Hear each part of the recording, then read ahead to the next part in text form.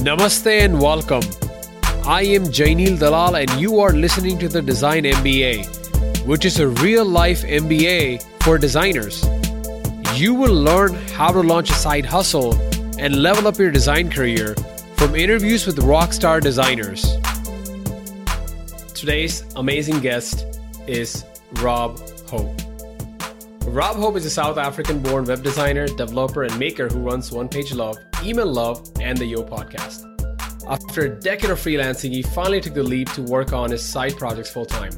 Right now, he's working on landing page content while interviewing makers on the Yo podcast. When he's not doing all this amazing stuff, he loves to surf, birdwatch, and listen to 90s punk rock.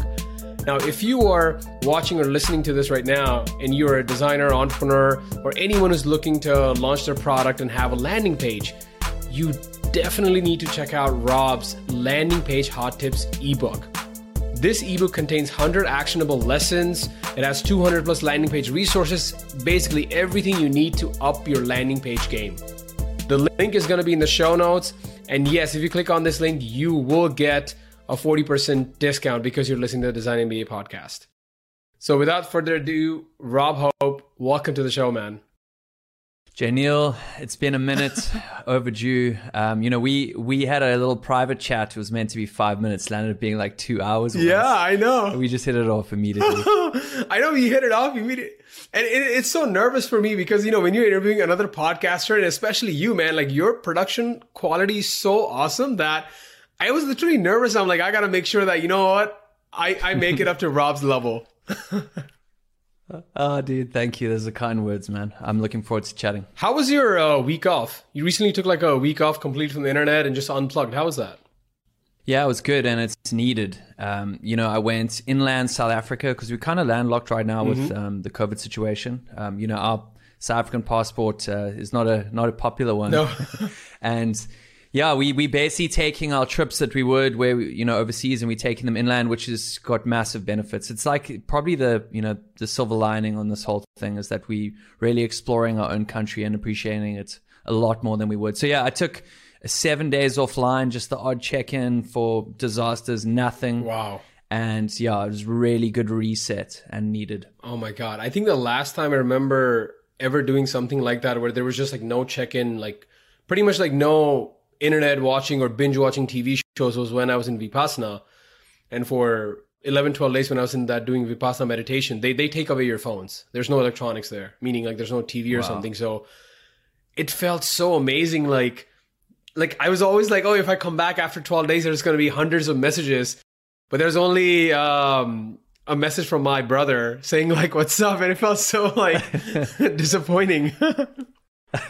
Yeah, I actually spent 10 days on a boat in Indonesia in 2019 on a surf trip. And that was also no signal. And, the downside, you have family and, I got a partner in Cape Town and you start to worry. But that digital cleanse is worth so much. Especially with working so many hours and you come back and you're just firing cannons. So yeah, I'd highly recommend that offline. Just push for it. You think the world's going to end, but everything's just continues as it was. And speaking of surfing, I've always wanted to pick up surfing, but obviously I've never tried it. I always like that image of where like somebody's on a really big wave. And it is like a stupid question. Like you probably weigh more than 100 pounds. So like if you're on that surfboat and you're on that wave, are you not supposed to just drop down? This is water. It's actually quite a good question. So, the surfboard you buy or use, you need to, it needs to hold your weight. So, if you're really heavy, you need a lot more volume and you get like way bigger boards. That's why for beginners or, elder people, unfit people, you're just going to get a very long board. It gives you that, advantage.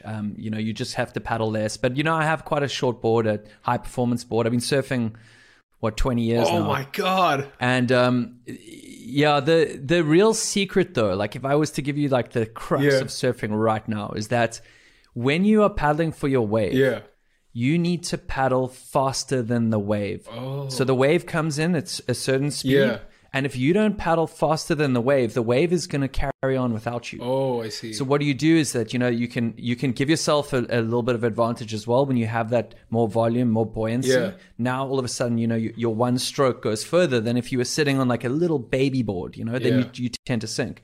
So the secret with surfing, man, like when you start, you must just remember like your arms. You got to do big pulls, big strokes. And if you can get that speed, think of it like a skimming stone. It's like the faster you throw that stone, it's going to skim on the surface. So big pull into your first wave, and it gives you that advantage versus sinking. It's such I had this amazing epiphany as I was listening to you. You just casually mentioned that you've been surfing for 20 plus years. And I know there's a lot of people who do it for just one-off and they can kind of like lose interest. And this is a theme that I'm noticing as I was doing my research on you. I noticed that you started One Page Love, right? Where you're collecting all these websites that just are one pagers. There's no about page. There's no separate like pages, just like one page websites. And you started focusing on that niche in 2008. And it blew my mind because, dude, that was literally when I think 2008, I just entered my undergrad university in India. I was becoming more active on Facebook. I still had my Hotmail email address. And you've been hustling for 13 years since then. Like, it's insane. Yeah, I mean, there's so much to say on sticking with something, over time. And we can go there. But for me, everything in my life that I really enjoy, I've pretty much been doing it for a very long time. You pick up these fads and, these trends and so on, and they come and go. But, all the best things in my life have been things that I've been doing for a very long time. I guess you become more skilled. You learn how to enjoy them in like different phases. Mm-hmm. But, when it comes to surfing, that learning curve in the beginning, it's just so difficult. I'm trying to teach my girlfriend to surf and, it's cold. She's just falling. The board's hitting her. It's like, it's awful. But that's what separates, the good surfers from the surfers that think surfing's cool and just want to try it. It's like they stuck it out. And the fact that I've been surfing, since I was 13, so that's actually 25 years. Oh my God. So I'm 38 now. So I actually now, because I've got so much experience, and this is like metaphors galore coming out here, but because I have so much experience in surfing, is that I can not surf for like 2 months and then go out in fairly big waves of consequence and get like right amongst it. Like it doesn't take me long to get there, and I can get a lot out of the surf. So I can perform and pick it up pretty quickly with muscle memory. So I guess same goes with design. Years and years and years in the game. And to start designing is so overwhelming. Like, which software do we use? Oh my word. And, I'm not fast enough and stuff. But over time, it's like, you want to whip up a mock-up or a wireframe in Figma now. It's like, hey, I can actually spin up a concept in like 20 minutes. Back in the day, this is hours. And that's the resistance to get starting. So when it came to, my site, One Page Love, a big takeaway here is that, I did love the niche one-page websites. I was drawn to it. Surfing. If I didn't like the sea and the water naturally, I would have just dropped out.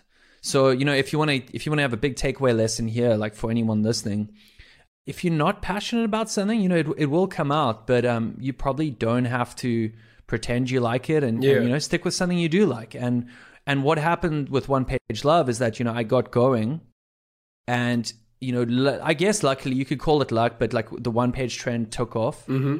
But because I was so attracted to simple website design and how people were, offering solutions with one page, I was so drawn to that I could work a Friday night, a Sunday morning, waiting for someone to, my girlfriend to wake up. I'm working on One Page Love, chatting to people, collecting websites, writing about the design. Oh my word, that's such a fun navigation you did there. Like I'm so excited to work within this niche. And because of that, it was never a chore to work on the side project. And because of that, I added them consistently. And because of that, we fast forward 13 years and I'm 8,000 websites later, and it doesn't feel like a job. And because of that, it's really grown because of the consistency. So there's so much to take away here. But like the big one is that I identified I was passionate with something, and I just went all in. And I've been doing it consistently for 13 years. It's actually crazy to think about that. Like the internet 10 years ago, did it exist? And that's exactly what's blowing my mind away, because when I'm on Twitter and stuff, we see these trends where, okay, launch a side hustle, make a thread about it. It goes viral, monetize it right away from day one. Like everything, the timeline that it took you 13 years to start with a niche, grow it, then eventually monetize it, where now that side hustle is your main hustle. The expectation now is that it has to happen within a month, within a year. And it's so unrealistic, I feel. Yeah, I mean, that's well said. I mean, we're working online. There's a saying I say with a lot of my maker friends, like motivation is the only currency. Like if you're not motivated, it's so difficult. And when you're on Twitter and you're seeing this guy or this girl, and they're like 16 and they created this AI startup and they're like, coded in a weekend, it's already on like 2,000 MRR. I'm just like, wow, and that's not healthy. And like, I just want to convince sort of everyone out there that the best things that I've ever done are the things that took time. They're the most rewarding. I've had quick wins online, and take it. If anything, if you make a quick buck online, which everyone's chasing, but if you ever do, reinvest it in your next thing, But yeah, just try not be thrown away by this overnight success, because my overnight success took 13 years, and I'm still very much in the middle. We haven't finished. We've got lots to do. I remember going through your blog post, and I think you had a photo from 2008 when you were in London, and you had this this really ugly Asus or Acer laptop, like back in the day, the Windows one. Oh man. And you're starting One Page Love from that. And I think in 2008, it must have been just your passion interest, because I don't even know if it was trending back then. Like now there's this big interest in just one pager websites, but 2008, 9, I don't even think it was a thing back then. So it's really interesting story how it started. So I was in London in 2008, and I was working on a startup. I was freelancing, building WordPress sites and so on. And a friend convinced me to come over to London, and he was a client and turned friend. And he's like, come over, I got this idea. We're going to create the social network, okay, for music. It's going to be Facebook for music. It was called Rock Lifestyle. And it was so ambitious. We were so young. We knew absolutely nothing, but we went all in, and we learned so much about, the online game and, investment and so on. But I was, not getting paid. We were working on the startup, and I had to pay for rent in England. And, I didn't figure out at the time, I should probably have some English clients. They're paying the sterling over there. So I still had my South African clients paying me South African rand while I was paying rent in pounds. It was just the most bizarre setup. But I had to work late at night, and I was, freelancing a lot. And I would get these Word documents from my clients saying, Rob, I need a 6-page website or a 5-page website. And they would send me a half-page Word document of content.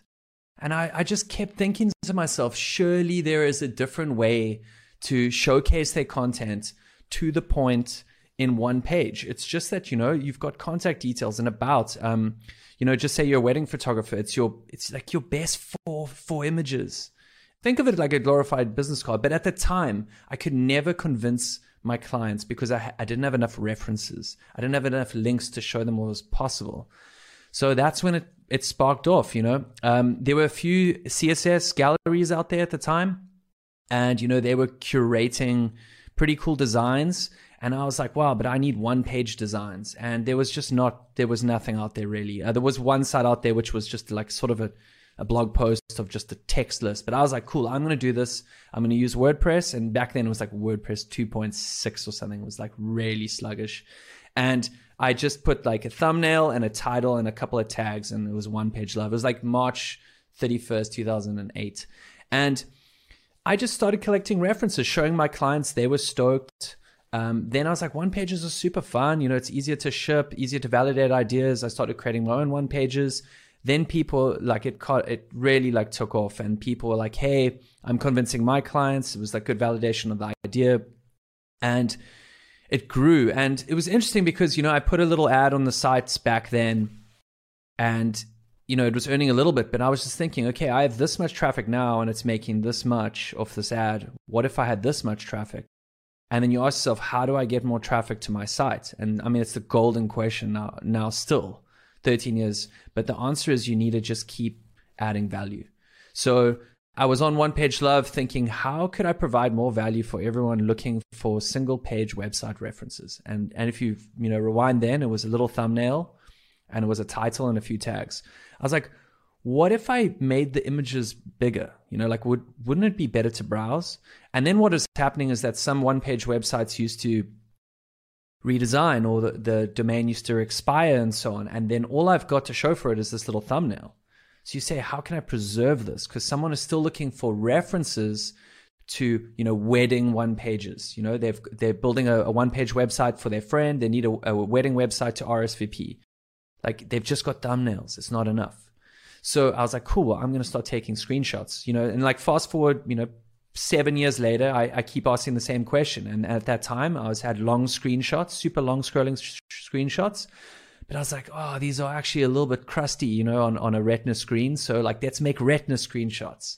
So everything I've done is like, just kept asking, like, how can I add more value? And by doing that, people started to return. People started to share it more. The more posts I add, there's a lot to say about being consistent, adding every day for 13 years. Google loves you. They're like, hey, this guy really, means what he says. He's backing. People are returning. They're sharing. They're linking to the sites. So yeah, it just, through a lot of adding value, a lot of showing up every day. I mean, the question probably everyone's thinking right now is that, but how did you, make enough money to surpass your Cape Town expenses? And it's like, yeah, I've failed so much. I experimented. I know I'm jumping the gun here, but through One Page Love, I kept asking, how can I add value? But at the same time, what services or products could they need as well? So, with integrity and adding them, with as much grace as possible, is like, hey, maybe back then you're like, hey, AdSense is the easy one, but it looks ugly and it's terrible, and I'm not the biggest supporter of it. And I was like, well, someone actually wants a quicker solution to get a one-page website. So what about listing one-page templates where they can just buy them? And, I wasn't building templates at the time, but other people were. So I noticed like Theme Forest and all these others. And what I used to do is I used to list them on my gallery in a new template section. And I used to get an affiliate income.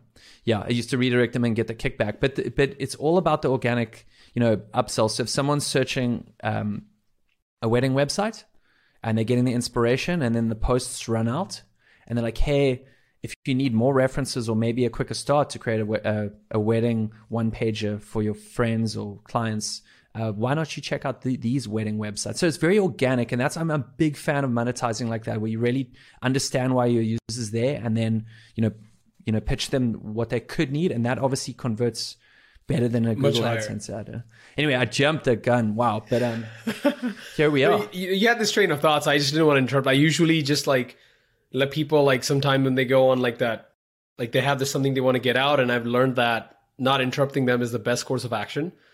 Because sometimes you don't even know what kind of nuggets you get. Because what I just took away from that, detailed journey you explained to me, is that you focus always on value.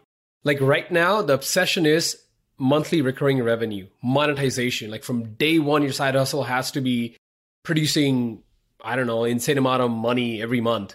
And to me, it seems like in the first few early years, you had so much passion for it. And I feel there are a lot of side projects that need to just grow organically to a point where you can even talk about monetization, right?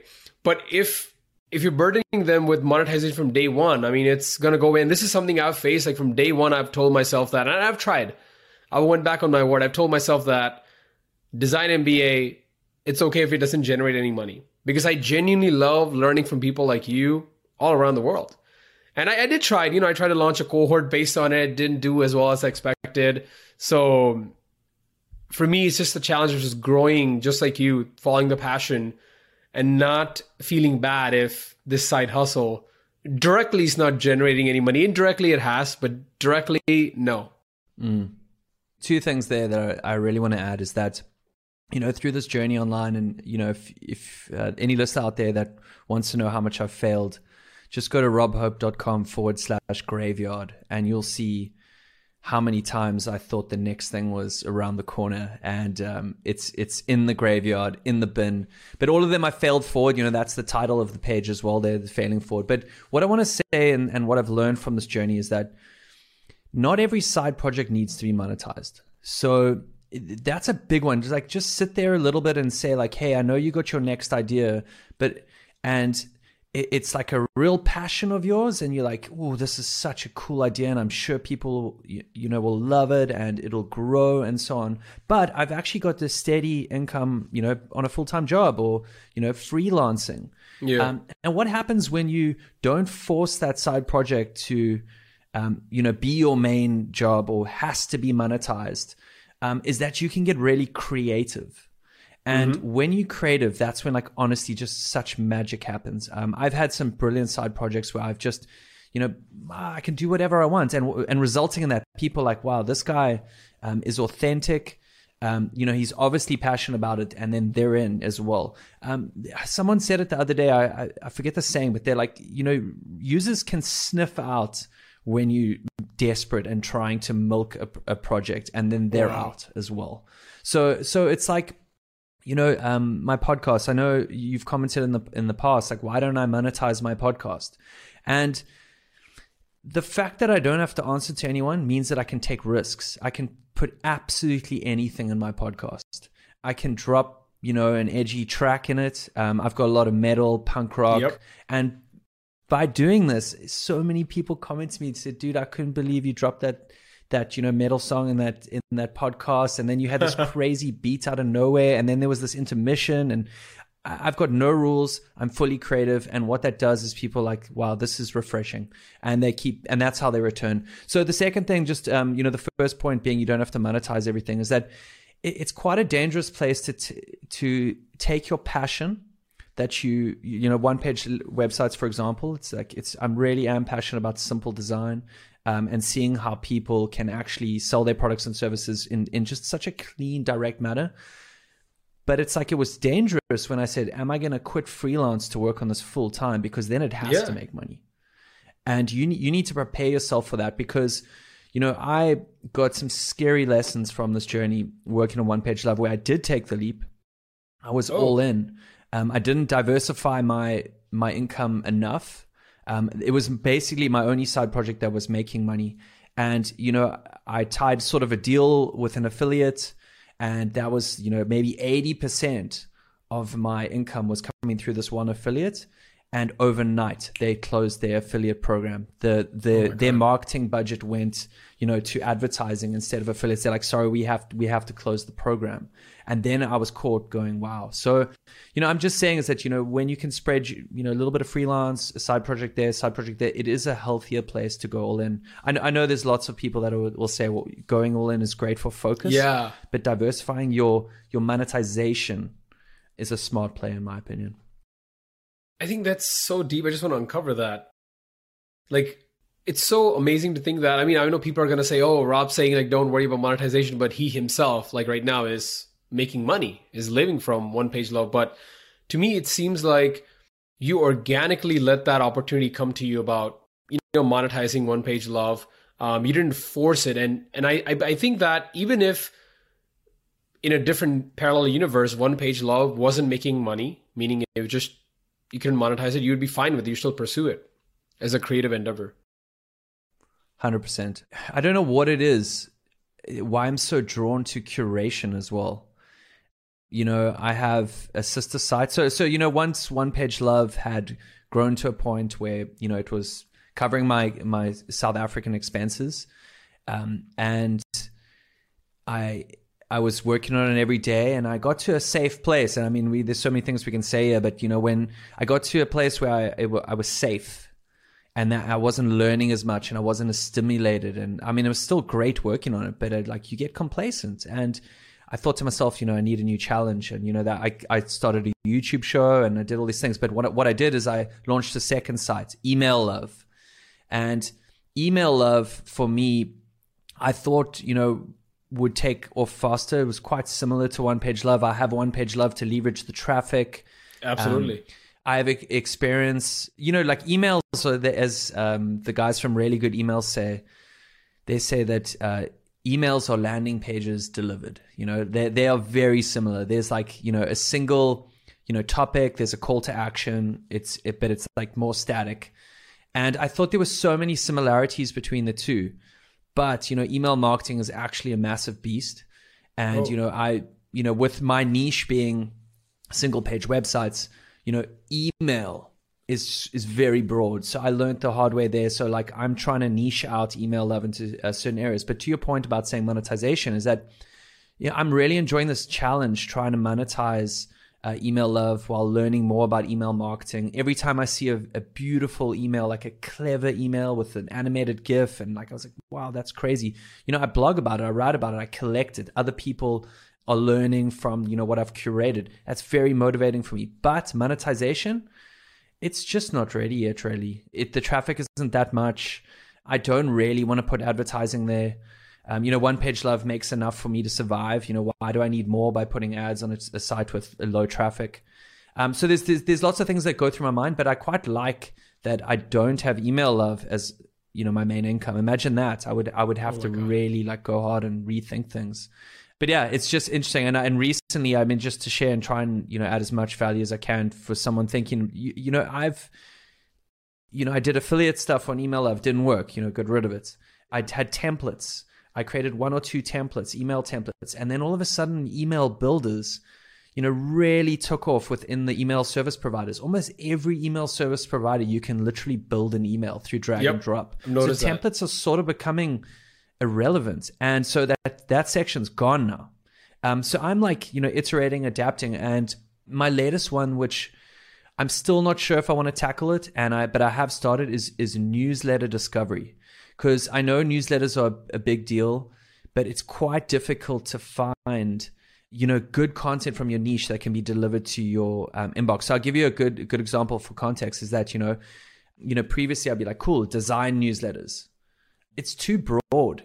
So what I'm trying to do is I'm trying to niche down and saying, if I love typography, could I search the top typography newsletters and email love will come up, and I will have 10 listings. And they will show me exactly what every edition looks like. That's a big one where I feel is overlooked because you actually don't know what the send's like. You don't know what it's going to look like. So I have to have a preview of each. It must have a direct link. And who is the person writing this edition? So I'm answering all this things. So again, back to one page love is like, how can I add as much value? So you say, if I was looking for typography newsletters, what would they want to see? They don't want to see pop-up banners asking me for email addresses. They want to see fast results, previews of exactly what it looks like. How often do they send? Who's the person behind it? I'm considering tackling this, and I've started, but it's very, very, very difficult to get previews of actual sends at scale. I'm basically subscribing to every newsletter in the world. That's what I thought. And then you're taking screenshots of each one. So it's very intensive work-wise. It's intensive, and yeah, I'm in the middle right now. I'm just discovering. This might be another fail. This might be a win. But I'll tell you one thing is that I've actually, opened up submissions, and a lot of people are emailing me say, please, can I be a part of this archive? And then that's some validation. And I thought to myself, wow, well, if there's value there, would they be willing to pay for this? So, I've been juggling figures, and I've been testing $30 a year, and then like no bites. $10 a year, and I get lots of bites. I'm like, trying to find this ground, but I've got this validation where I've actually started charging subscription for listings on the discovery section. And yeah, that's a slight monetization happening on one of my projects, and it's quite exciting for me. So yeah, that was just a little bit of a side story on like where my mind's going with all these little side projects and monetization. It's like almost like soul therapy right now, what I'm experiencing, but like for makers. Because when I started the podcast, I mean, I told myself like, okay, I'm not going to monetize it and stuff. And then obviously, you see people on Twitter doing it, and I tried it too. And, it kind of felt awesome, like to go all in on it and, quit your full-time job for it. Mm-hmm. And now that I'm looking for another full-time job right now, because I came to the realization that when I had like all my bills being taken care of, I could really be creative with the podcast and really enjoy the curation, like you said, like talking to awesome people, learning from them, not worry about, well, how do I monetize it? Like, I don't have to. But it kind of like this current culture makes you feel like shameful, like, oh, you're going back now. Oh, you're now taking a full-time job or freelance client. So with all these things you're doing, do you still entertain like freelance clients if like a good opportunity came, or you're like, I shall never do any kind of freelancing? So yeah, it's something I'm dealing with right now. So because I've landing pages is a big topic in my life. You know, I created this book organically through curating one-page websites since 2008 and, you know, trying to add value. I landed up inspecting them. So, you know, to add more value, I would identify the typeface. I would go into the code. I would see what kind of platform they were using. You know, this is built with Webflow and all this kind of stuff. And I really got to see what, you know, how landing pages were built. And I used to pick up these trends. You know, I would tag the features as well. So again, adding value, I'd be like, cool, well, maybe people want to design, browse landing pages or one pages that just have diagonal rule sections, you know? So I would add those tags. So anyway, then I used to pick up like, wow, diagonal sections have become quite a trend in landing pages. And that's also a good way to, you know, spice up your landing page design, is like literally just take that line and just twirl it, and it looks different than others. So, you know, through all these trends and so on, you know, I created this content and people, you know, look to me and they're like, what do you think of this landing page? And I give them feedback. I started a critique service. So I'm doing audits, and, you know, naturally, you know, 2020, and by the time it's out 2022, I've been working on a landing page course. And, you know, for you to do a course and freelance at the same time and drop the book and do the side project, and I'm trying to, you know, literally subscribe to 1 million emails and, you know, do all these things. Freelancing, it doesn't seem high up on the priority list, but I feel I have the imposter syndrome, and I feel like a hypocrite often where I'm giving advice on landing pages and I'm not running big campaigns, you know, for landing pages for big businesses. I'm not on the forefront of, you know, millions of dollars made with this landing page. You know, I've never made $1 million of a page, but other people have. They don't have a course. So like, yeah, there's this imposter syndrome big time. And I feel like I could maybe extinguish those feelings by dabbling in a bit of freelance, but at the same time, you know, sharpening my tools, getting back in it, remind myself, you know, how bad communication is with clients and how good side projects are. But it's like, I do feel there's a lot of benefit to diving back in, but like a once-off compartmentalized. And also don't forget, like I do have the freedom to choose a great client. I've dealt with some brilliant people in the past, and like, you know, when I was kind of weaning off freelance, I just had my best clients at the end, and it was wonderful, you know. But I always thought to myself, every second into their project is a second not into my projects. So, you know, you need to decide what do you want at the end of the day. And what I want, I think a great life would be to have a brilliant network of inspiration sites, help people with their sites, you know, through a course, through audits, you know, giving away a lot of content, making videos. I feel like that would be a rich life for me, you know, just, you know, helping people and, you know, building sites for money. It's just not high up on my priority list right now. So, you know, why don't I freelance like right now? It's just because I got too much to do. But will I in the future? Maybe, you know, maybe if the perfect job comes up, I will. I'm just thinking about, as you're saying, what does my rewarding life look like? And I've really enjoyed just building relationships with people. And I think that's kind of like going with the curation side of things in a way, where just learning from people, reaching out to them might lead to something, may not lead to something. I have no idea. But it's just something that innately, I feel for me, drives me. And that's why for me, what I've realized is like, I'm slowly trying to like put off all the pressure from all these things. Like I started a blog, like, you know, I told you, like, and then I had this like thing like, oh, I got to publish 2 blog posts a month because somebody who inspired me does the same thing, or maybe more. And then it's like essentially like stripping away all these, like, because I looked at a graveyard of projects, I saw that you tried so many different things to see what was adding value, and then stripping away things that were just not valuable. Like there's all these experiments you're running, and then there's so much ego attached to it. Like, oh, I started YouTube and I was doing this like weekly streams, but there was a selfish goal. Like, okay, I'll get subscriber counts and then I'll sell a course and stuff. And it kind of felt like, it's forced. Like I'm doing it, I'm doing the motions. And I asked myself the question, like, if there was no money, like if there's, let's say there was no money at the end of the tunnel, like you do all these things, there's no like money, what would you still do? And the only answer I could come up with was just interviewing people. Like, I don't think I'd do the YouTube streams or the blog post. Wow. Or I was just having all these epiphanies going through your journey. Someone asked me that the other day because, I think I had subscribed to like 100th, newsletter that day or something. And then I was just chatting to my friend Manu in Italy, and he's my direct Italian friend. It's like my counsel, keeps me in check. Every time I send him a design, I have to tell him like, hey dude, it's just a wireframe, like the buttons aren't aligned, like just be nice. And he told me the other day, he goes, Rob, like if you knew you would never make $1 from email love ever for the rest of your life, would you work on it for another second? And it was quite hard. It was hard. Like I was like, oof, why am I in this one? I liked the challenge of greenlighting that project because I was thinking I could make, another, big site that could help a lot of people. But when you don't see that traffic go as high as you expected, I mean, there's a lot to say about expectations right now. But it's like when you start seeing that as first traction, that's when, it really helps your motivation. But like, what if I'd never made money ever? And it's an interesting one because, just connecting the niche communities through the newsletter section.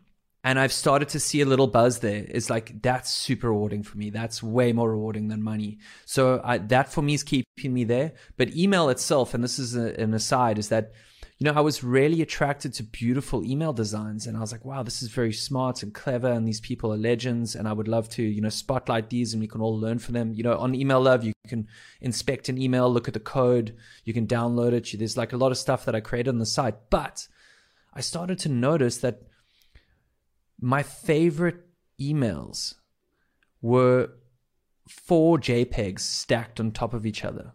Typography in the JPEG. Those were the best looking emails out there. And what I started to do is I was, adding these and reviewing them and curating them. And then I started to feel like I'm basically promoting print design delivered in an email. And like, where is the value here? Where is the value for anyone? I'm just like regurgitating what anyone can get. So there's no real value to Email Love anymore. I'm just basically marketing for these brands. And that was a terrible feeling. I hit a slump where I didn't add an email for like 3 months. I was just like, what is the point? I got to know the guys from Really Good Emails who helped, validate that idea, because they've got such a fantastic resource. And they've said as well, they've chatted like when I launched, and they knew One Page Love big time. And they said when they knew I was doing Email Love, it like put a little fire under them. And then they just started to go on their site, and they made their site so good.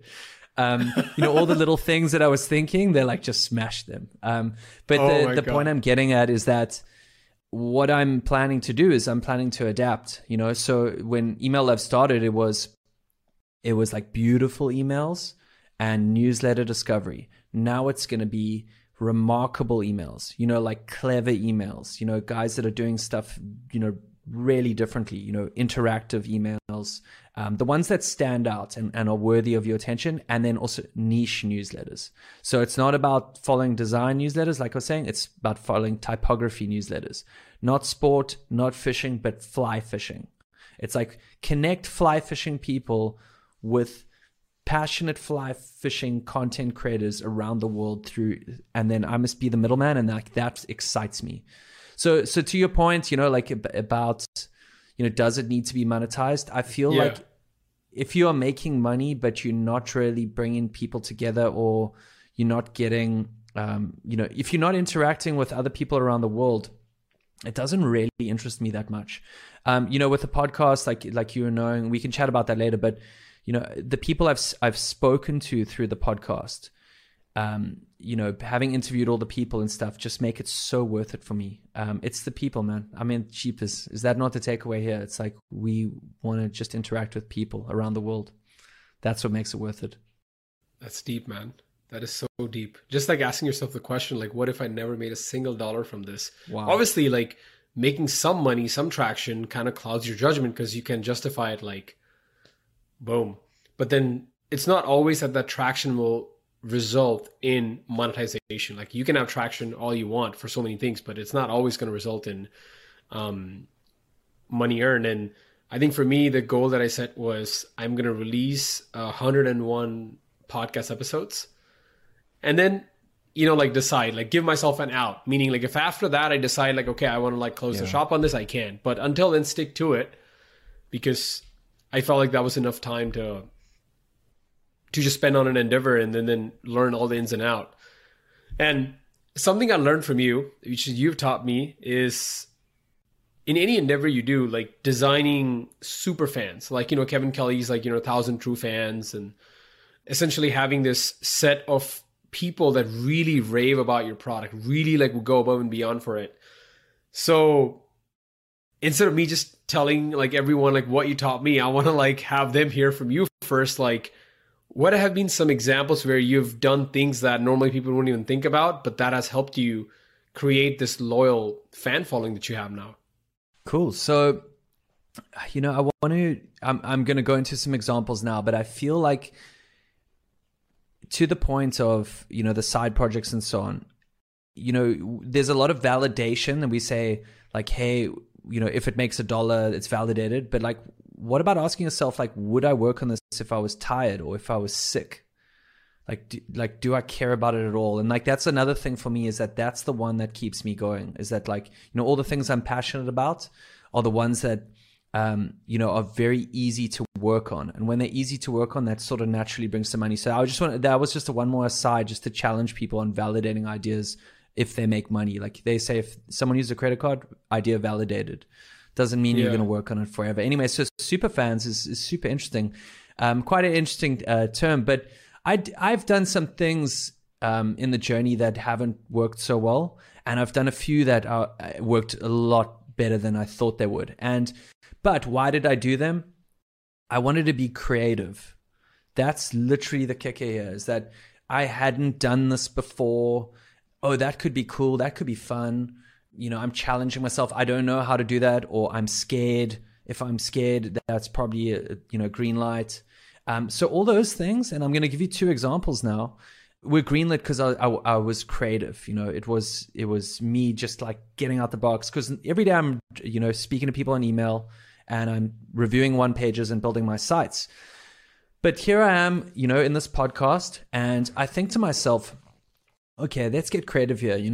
This is purely a passion project for me, and I don't need to make money from it, but let's get super creative and see what we can do. So I planted an Easter egg right at the end of my podcast. So I'm talking the end. So here's this riff that's playing, or this beat, and you have to be listening to this thing for like 2 minutes, and then it sort of drops the mic and it goes, hey, if you're still listening, you are referred to as my people.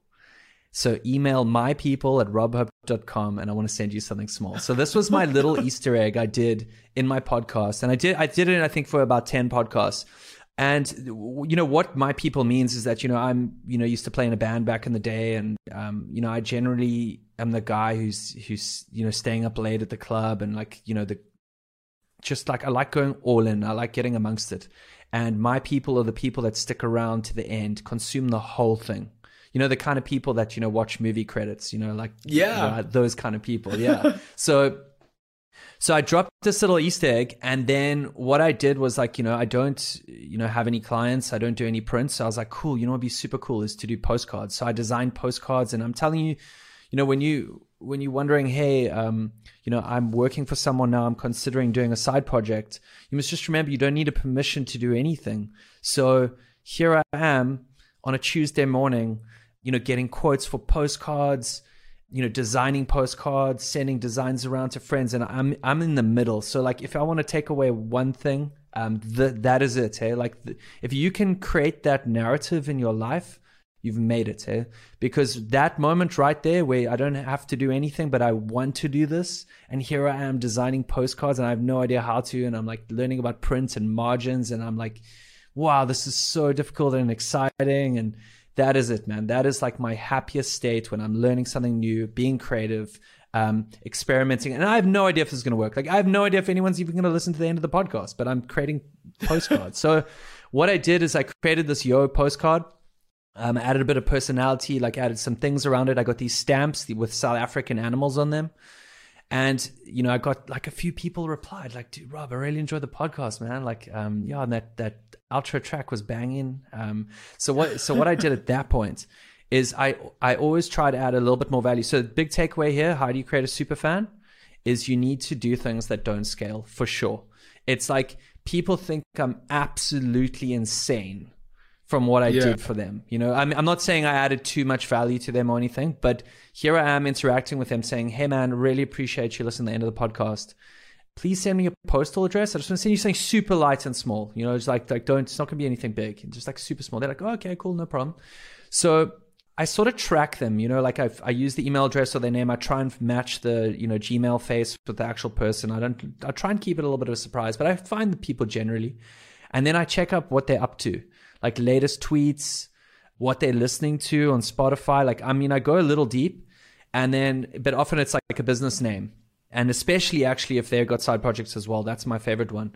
And then I'll write a postcard to them and I'll go like, you know, hey, Jay Neil, like, thanks so much for listening to the end of the podcast. And I really stoked you enjoyed that episode of Steve Shoga, like, cool, whatever.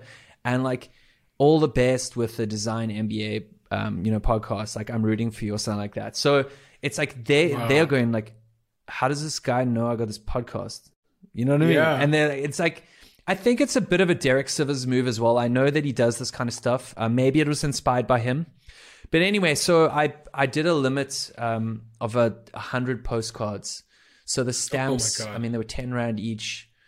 This cost me like, I swear this cost me like $100 in total and time. But the time's, you know, it's worth nothing. And I promise you, what I got out of this experiment is like 1,000x. It's like people have just been chatting to me. I launch products, they're sharing it. They're giving me feedback on what I'm doing. I'll release a podcast like, you know, way down, and they'll just reply back like the sound was a little bit off in this one section, you know, like at 42 minutes. And like, I love that. It's like, they're just so passionate. So there's your super fan. And yeah, I mean, I'll be honest. And did I do it to make money? Not at all. But these people are paying, you know, $300 for my landing page cohort. They're buying my ebook. They are there. I mean, it happens to be, you know, within the niche I'm in with design and developments and so on. And if they didn't, that's totally fine with me. But what happens now is that they take a photo in front of their monument in their little hometown with my postcard. And they're like, dude, like, this arrived. And they're like, check, like, yo, you know, and they're like, it's like, yo. That's like the branding. And for me to get a DM of someone's monument with my Yo postcard and them smiling, going like, thanks so much for like taking the time, like, throw money out the window, man. Like, money is nothing. Like, if you can create that narrative in your life, it's fuel forever. So people ask, like, you know, Rob, you're excited to work. How do you get excited? Every day, I have some sort of exchange where someone's grateful, or I'm adding value, or I'm just interacting with people, and it's like just the ultimate motivation. So a second example that comes to mind is, you know, I was working on this landing page course. You know, just, it was naturally the next phase for me, you know, having quit freelance and working on One Page Love. And it's like, this is a real fun and creative thing again, you know, make video. Also design the course that I'd want to watch. So yeah, like, bit different. And it got overwhelming. You know, landing pages, as niche as you think they are, it can target pretty much anything. And, you know, I wrote this for so long, and like, I would, you know, on the back burner, overthink it, you know, over engineer it. And I thought to myself, cheapers, I have to be accountable, and I have to do something in public here. So what I said, guys, for the next 100 days, because I have so much landing page content like coming out my ears, I was like, for the next 100 days, like, you know, massively scared zone we're in right now. 100 days, I'm going to share 100 landing page tips, little nuggets. Yeah. Just extract them from my notes.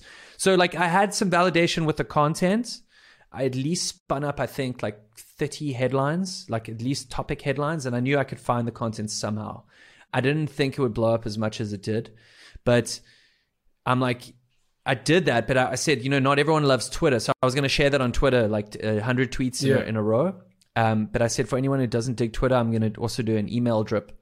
So if you sign up today, you get landing page hot tip number 1 today. Tomorrow you get landing page hot tip number 2. And I try to be creative again, like create these non-sully emails, just a nugget with a little animation. Had super fun like designing this and so on. So what I did is all of a sudden I'm like, shit, now it's really on. Like I'm very accountable right now. And I would, get the email drip would go out at 4 p.m. every day, South African time. And then I swear it would get to like 2 p.m. I'm like, I actually think this tip sucks. This tip is super bad. And it's going to go off in this email drip now. So I would be like pulling notes out of everywhere, like tweaking stuff, screenshots, like uploading stuff, like chaos for 100 days. I mean, you think it's smooth sailing? Absolutely no ways. So, but what I did now, and this is, I don't know if you want to call it super fans, but it's about, giving value up front. And what I've created is this like machine in the background right now. So if you go to, onepagelove.com/100, you can get 100 landing page tips over 100 days for free. And like, there's no charge. It's like, it's value. So where I'm getting at is that because I created this, is like, this is happening behind the scenes now. And I planted an Easter egg. I mean, I shouldn't even be talking about this, but like on tip number 70, it's saying, hey, if you got this far, you really do enjoy landing page tips. You take $70 off my, 70% off my ebook. Using this, coupon. And it's so crazy because like I launched the book, December 2020, and people are still using this coupon now because they happen to find this, this email drip, and they've gone 70 emails deep, and then there's the gift. By creating this thing, I'm just saying is that I did the postcards, trying to be creative, 100 email drip, try to really get out of my comfort zone and experiment. And, I've done so many other things, with the YouTube show, we don't have to get into that. But again, I was in a place where I was not challenging myself enough. And I thought, wow, YouTube's difficult. I've never used a camera before. And I thought, I woke up, it was actually on New Year's Day. And I said, hey, it's the 1st of January. By the 1st of February, I'm going to start a weekly YouTube show. And this was in January 2018, I think. And that for me was mad. But what I did by putting myself out there, and then I delivered a weekly show for 30 episodes, and it absolutely destroyed me into the craziest burnout. But my video skills are so much better now. I've, friends from around the world. So yeah, I mean, what's the takeaway here with superfans? It's you need to provide value, be vulnerable, be authentic, add your own twist and personality. With all my stuff, there's at least some level of punk rock or metal or some sick beats. And there's quirky, and there's always color. I'm when I see a colorful website, I'm just losing it. So it's everything that I want to portray in the work I do. And by doing that, people wow, well, he stands out. This is Rob, So yeah, by being vulnerable, delivering what I say, adding my own twist to things, I feel like you stand out from everyone, all the charlatans out there that aren't backing what they say, those overnight successes. So yeah, a lot of hard work though. I don't want to ignore that one. But yeah, those are the 3 stories that kind of come to my mind, how I've gained a really healthy following online. Oh my God. And you give yourself permission to quit if you need to. For example, you started the weekly YouTube show, and then I believe now you're not continuing it. So you do give yourself permission to try new things, push yourself outside of the comfort zone. But if it doesn't still inspire you to continue doing it, you give yourself an out. All right, cool, I tried it, but doesn't mean I have to commit to it for the rest of my life. That's such a good question. So that's one I learned the hard way. So when I started the YouTube show called Yo, I dropped the first episode, and because I was, trying to be so creative, and I just created this design show that I really wanted to watch, that I thought the internet was lacking. And it really took off, man. I mean, the first one, I got 200 YouTube comments, and I got 2,000 subscribers in one day. And it was God. I promise you at that point, and I mean, if someone's listening here, I mean, if you're in the podcast at an hour, it's if you're listening to this, just learn from what I did. And like, I thought I was going to be a YouTuber. Like on that day, I was like, oh my word, I'm a YouTuber, dude. Like I'm like Casey Neistat, dude. Like I got 2,000 Oh my subs God. in one day. And you create this level of expectation that it's always going to be like that. And they say like, once you're on a roll, like, you know, run with it and like be consistent, and it does happen. But I landed up creating this show that was sort of the same the whole time, and it didn't age very well because it was like current news. So I would put about 40 hours into every YouTube episode that was about 7 minutes long. And, you know, I would script it myself, I would film it myself, I'd edit it, and then there would be distribution with the newsletter and all this stuff. But what I didn't do, and this is the big takeaway, is that I didn't set an end to it. I didn't set an out.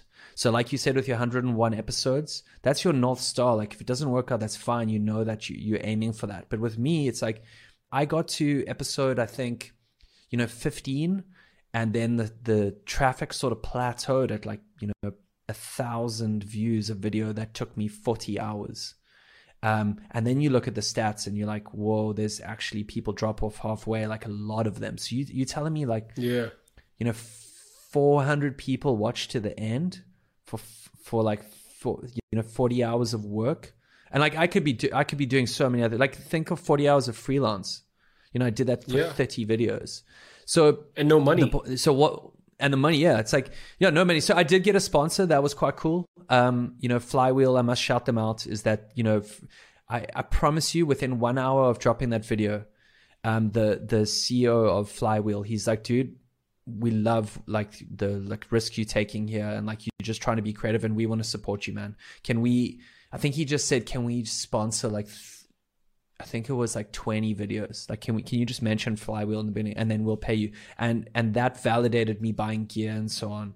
And I got good lights and everything improved. It was so cool. But point I'm getting at is that after 15 episodes, I was like, oh my word, I have to make seasons, because then I have an exit and I can take a break, because I was basically making a weekly YouTube video for the rest of my life, and the traffic had plateaued. And I was burning out hard. So like you would release one, and then one would do like okay, and then the next one would do really well. It's an emotional roller coaster. And then I started to really realize that, hey man, you could be creating evergreen videos, like actually helping people within their niches, like, tutorials, how-tos. Like those are so great, but no one is watching a Yo video right now. Like no one listening to this podcast right now is watching Yo 17, where I'm talking about Sketch just released this new update on this. It didn't age well. Do I regret it? Absolutely no. I got creative. I upped my skills big time. I learned a lot about myself, and I, got some new followers.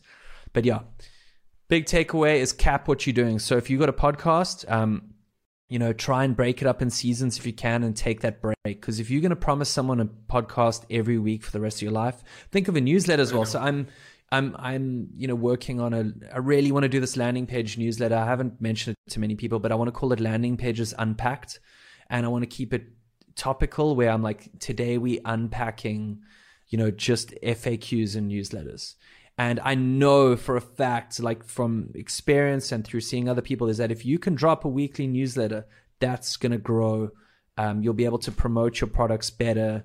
But if you drop a newsletter, like, one on a Tuesday, one on a Friday, then one in 3 months, people just unsubscribe. Like, why did I, so being consistent is difficult, but the burnout. So I'm trying to think of a way where I can create some sort of exit for my email series. So what I'm thinking right now, and this is work in progress, is I'm going to do what I did with the email drip, and I'm going to say, hey, Landing Pages Unpacked is like a 10-part series, and maybe like over every 3 days you get an email. So it means if you sign up now, you can get like 10 really good emails from me, and then I don't have to worry about being accountable every week. Because I mean, dude, I created these side projects to facilitate my lifestyle, and my lifestyle is about having freedom and being creative and interacting with people.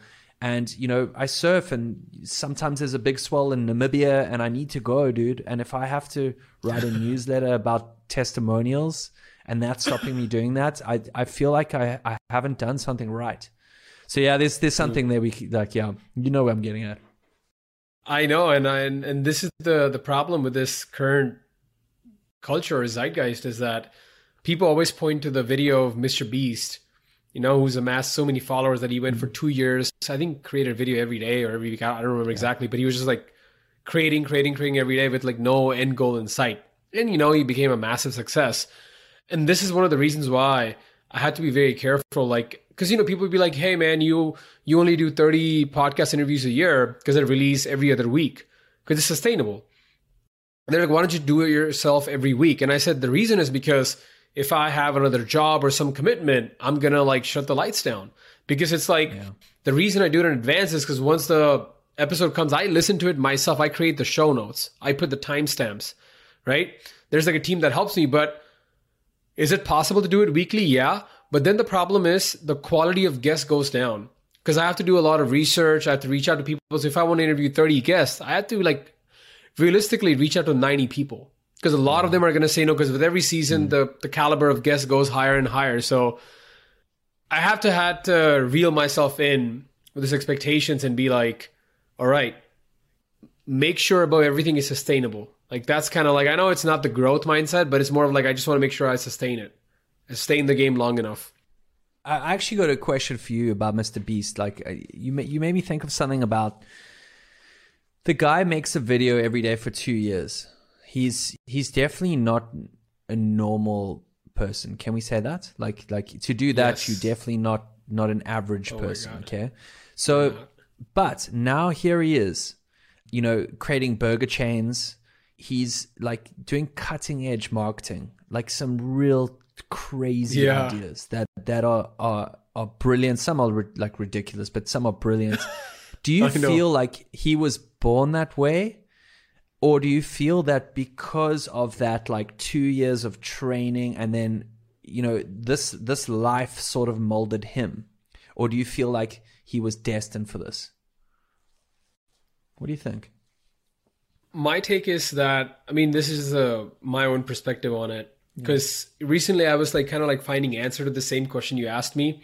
And I was watching this video from Michael Phelps. For those people who don't know, he's one of the greatest Olympians of all time. Won 18 gold medals in swimming.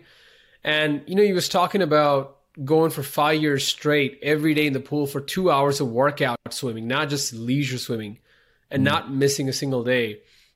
And he was talking about how he missed like, going on a high school prom date or dance, whatever, like things that, like we want to do. So I kind of was thinking about this and saying to myself that what Mr. Beast was doing, like me and you both, and a lot of people are smart enough to know like that's what it takes. Like even today, like if you were to do like a daily show every day about UX and I'd do something similar, like there'll be some growth because there's very people who are going to do it. But I came to the realization that not everybody is willing to pay the price. And I know it's awesome to like be like Mr. Beast and stuff, but the more I think about it, I don't think I want to pay the price that it takes to be there. Like, you mentioned you want to go out and surf on like a weekday, right? And not be worried about, I got to make this daily video. And same thing with me. Like I want to do some other things and have freedom. So I kind of think it not less about like somebody's born that way or not. I think somebody's just, they are willing to make that sacrifice or the price, whatever it takes to get there. And I'm still working on telling myself that it's okay. It's not shameful if you don't want to pay that price. There's no need to feel bad about it.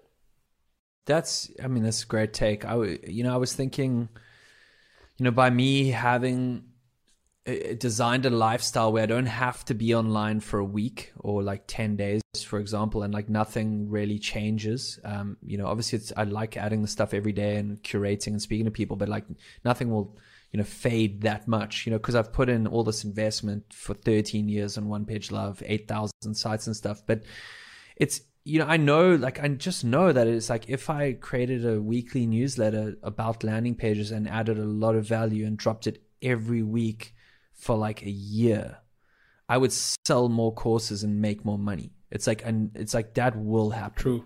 But it's like, the fact that I don't have to work for 10 days and I'm still making enough money to live in South Africa, like I've won, dude. Like that's the right answer. And like it's taken me my whole life to kind of realize that. And the North Star for a lot of people is to make as much money as possible, but like what is enough money? And my expenses are low right now. I don't have children or anything, but like maybe if I did, I would need to make more and my decisions would be different. So it is just so many layers of context that you need to take. And everyone's stories, some people looking after their parents. There's so much, money does dictate a lot of, rules. True. But back onto Mr. Beast, and I feel like he is a bit of a unicorn. I feel like Michael Phelps is a unicorn. Like, I don't feel that these guys, like, if anyone recorded a YouTube video for 2 years straight, there's probably quite a few people that are doing that, and they're going to get, nowhere on YouTube. I feel like he had like this little demon in him, and it just got a taste, and then he was like, oh yeah, no, we've arrived now. We've arrived. And they stepped up. And the window of opportunity. Yes. And the window of opportunity, as we wrap up, is like, now everyone's doing it. Like, I mean, not everyone, but a lot of people are doing this daily streams and stuff. But like, if you did it when he did it, like 2 years ago or something, it was still novel. Like, not that many people were doing it. So it's also about like being creative in that time and space, like being also a little bit lucky that when you did it, there's not that many people doing it like him. Now, obviously, like a lot of people are doing it, but that just like, that's the table stakes now if you really want to grow. Yeah, this is like Outliers there by Malcolm Gladwell. He just talks about all this, really interesting. Yeah, it's just a topic I think about a lot. And it's okay. Casey Neistat, like, how have we not mentioned him? How, he did 500 vlogs in 500 days. I mean, oh my God. It's so all these great stories are a lot of work compounded over a lot of time. Like, if you look at his first vlogs, the style is very different than his newer ones, and like he grew while doing it, and he went with it. So I guess the takeaway here is that when you're interested in something, like, go in and do it for a long time, and it's okay to fail. It's okay to say, hey, this is actually not for me. Pivot, learn from it. But once it's going, like, go all in and see where it takes you, dude. Well, thank you so much, Rob. And how can people contact you? Best place is probably Rob Hope on Twitter, and robhope.com, where I'm going to be sharing a lot of, my lessons of the journey, a lot of fails. I've been bad working in public in the last few months, but I'm pretty amped to ramp up all my lessons. I'm busy with so many fun little, things on the side that I feel other makers can learn from. My mistakes big time. Like one right now is I'm trying to get like squatted social media handles, and I'm doing that through, getting trademarks. And here I am in South Africa. Like, I just want to share this journey, and yeah, there's so much I got to say. I could speak for another few hours easy, Janelle. But thank you for having me. You bet. Thank you so much, Rob, for coming on the show. If you made it this far, you are what I call a Design MBA super fan. And I've got a gift for you, my super fan. Head over to designmba.show, where you will find my email address. Email me one thing you learned from this podcast episode, and I will get on a 30-minute call with you and help you in your career goals. See you in the next episode.